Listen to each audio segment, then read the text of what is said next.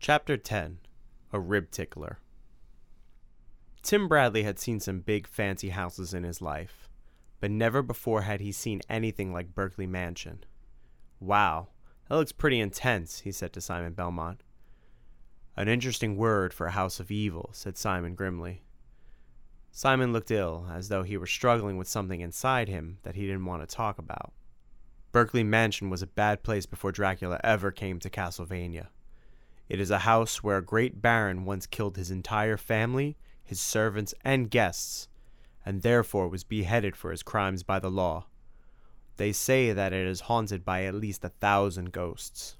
Tim Bradley gulped. He could believe it. This house certainly looked like a haunted house, from the Gothic architecture to the creepy mist that overhung it like a grave shroud. Even from the outside, he could smell rotting timbers and the mustiness of 100 years of misuse. This was one creepy place. Prepare, Timothy Bradley, for experiences that shall stretch and perhaps distort your mind. A smile touched Simon Belmont's lips. As we enter the doors of this great house, I am reminded of the beginning of one of your jokes, Timothy Bradley. Knock, knock. Tim looked at Simon and then back at Berkeley Mansion. "You want me to say who's there? Well, I'm not going to." He took in a long breath. "'Cause I really don't want to know." Tim Bradley had always wondered what a video game would look like if it became real. He'd always wondered about how the strange zigs and zags of a game would translate into 3 dimensions, along with taste and smell. However, he truly had never wanted to know what Castlevania would look like. It was too scary to contemplate. However, now he knew. And the truth wasn't pleasant. This whole dimension seemed somehow tilted like an old horror movie. This was certainly the case with the interior of Berkeley Mansion. The floors and the ceilings and the walls just weren't square, just did not meet at right angles. The place not only smelled of old shoes and dead socks, it smelled of forgotten things in the back of the refrigerator. It smelled of a terrible past unearthed, something better off buried. The door was no problem. There was no door. They walked into the main hallway through the sagging open doorway. Draperies and tapestries hung in ruins all about a great hall to the right. Clutter and antiques lay strewn in the wreckage. "Which way?" Simon wondered, stroking his chin. "I would think down, wouldn't you?" suggested Tim. "Why would you say that?" "I don't know. Dracula always likes to be close to the earth. Reminds me of a joke. Why does a vampire take cold medicine?" Simon made a face. "To stop coughing." "I do not understand the joke, but your reasoning is correct. What else do you see here in this room that you think gives us information or might be of use?" Tim surveyed the cluttered chamber. "Good thought. You know, the thing about Nintendo games is that there's always something around somewhere that you need to use somewhere else." "This is not a game of any kind," Simon said sternly. "This is deadly serious." "Yes, I know, but I still think we should look for something that doesn't seem to belong here. Something that looks like it might be useful later." Tim began to walk around the odds and the ends. "Now look at this, for instance." He picked up a broken cuckoo clock. A bird on a broken spring hung out of it like a weird alien tongue. "I don't see a thing that this would be good for." He tossed the thing back into the heap of junk. "But this... I don't know. It may be a possibility." He bent down and pointed at something on the ground. "What is it?" asked Simon. It was an arrow, but not just any arrow. It looked like an Indian arrow, with colorful feathers on one end and a stone arrowhead on the other. "Look at where it's pointed," said Tim. "At the fireplace." "So?" "I guess you wouldn't know, but these kinds of mansions always have hidden passages, and they usually have them behind the fireplaces with marble mantelpieces." Simon looked puzzled. "Why is that?" "Because of these." Tim walked toward the fireplace. On top of the mantelpiece was a row of candlesticks. "For hidden passages, you need handle openers." He pulled on one of the candles. It was just a candlestick, and it came off. "Ha! So much for your theories." "Please, Simon," said Tim, still feeling self-confident on the subject. There were 10 brass candlesticks on the mantelpiece, any one of which might be the secret handle that opened a hidden door. Tim tried another candlestick. No go.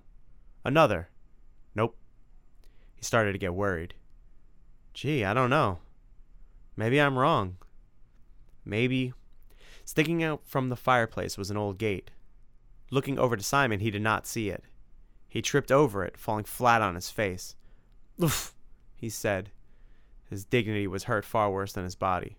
"Tim, are you all right?" Simon rushed over to check, suddenly all seriousness again. "Yeah, stupid of me. But I'm kind of a klutz at home anyway. Wait. What's that sound?" The sound was a metallic scraping, like cement skidding along a steel floor. Tim looked around at the same time that Simon did.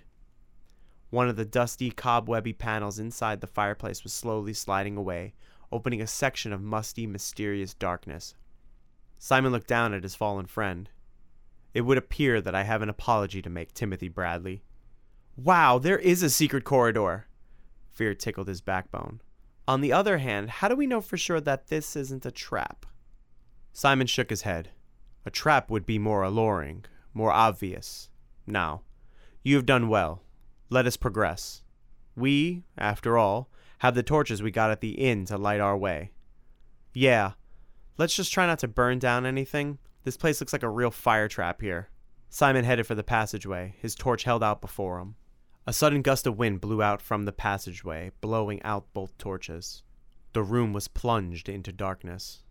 "Well, so much for that," said Tim. "Wait a minute, though. That arrow. You know, maybe there's something magical about that arrow. I mean, it did show us the way to the passage." "What do you mean?"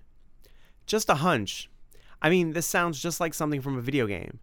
You need to find objects, you need to use objects, and sometimes those objects work together. So it follows that the arrow may affect whatever magic we've already gotten." "The crystal! The crystal we got at the church!" "It's worth a try, right?" Tim heard the sound of uncertain footsteps as Simon searched his way back to the arrow. With a grunt, he knocked into something. Tim could hear the sounds of his hands feeling about the floor. "Found it," he said. "Okay. Take the crystal and touch the arrowhead to it." "Very well." It was like turning on an electric light bulb. The crystal ignited with a white light that lit the whole section of the room. Simon gasped with surprise and wonder, blinking with the brightness. "I think that'll do the trick," said Simon, brushing himself off as he got up. "Still, since you've got the light, maybe you should go first." "Yes," Simon said. "Bring the torches, though. We could find a light later, and who knows how fickle this magic light will be." The passageway proved as dusty and murky as Tim had expected, but otherwise it was bare of danger. They followed it to a set of stairs, which they descended. 3 flights down, they came to a dead end. Simon, using the light, scoured the walls for some sort of opening. He found nothing. "Well, this is a fine fix," said Tim, shaking his head. "I don't know, though. It doesn't really make sense, though, does it? I mean, why would there be a stairway down to a dead end?" "You are the puzzle solver, Timothy." "You know, you can call me Tim." "Tim." Somehow it doesn't sound right. He stepped very close to the wall to inspect it closely, holding the arrow and the crystal up for better illumination. And a very strange thing happened. The crystal dulled in its brilliance. The closer the magic got to the wall, the lower dipped the light. Simon stared at this phenomenon for a moment, drawing the crystal back and forth in the air to determine if in fact it was the wall that was dimming the crystal. "Something evil is blocking this passageway," he said, "which means that it may be something that is protecting the rib of Dracula." "It looks that way, but how are we going to unblock it? We're not magicians. Should I start telling the wall jokes? Hey, wall, what's the stuff between an elephant's toes?" No, this time I know what to do." Simon dug into his pack and drew out the large flask filled with the holy water they had received from the monk. "If indeed this is evil, it's not going to like this." He tossed a splash of water upon the wall. The effect was immediate. It was as if Simon had tossed a stick of dynamite. With a profound kablam, the whole wall caved in with a cloud of dust.